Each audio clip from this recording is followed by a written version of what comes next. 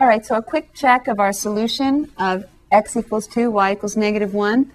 X equals 2 plus 4 times -1 needs to equal -2.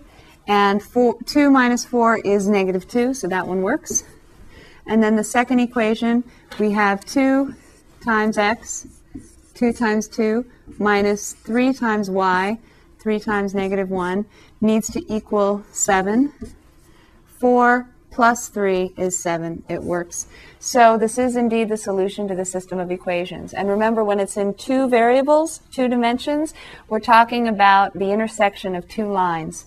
And if you wanted to write each of these lines in slope-intercept form, that would be a little easier to see what the graph might look like, and you could verify for yourself that it looks like the two graphs intersect at x equals 2, y equals -1. Or if you wanted to use your graphing calculator to find the system, the solution to the system, you could solve each of these for y, and you'd have y1 equals the first equation, y2 equals the second equation.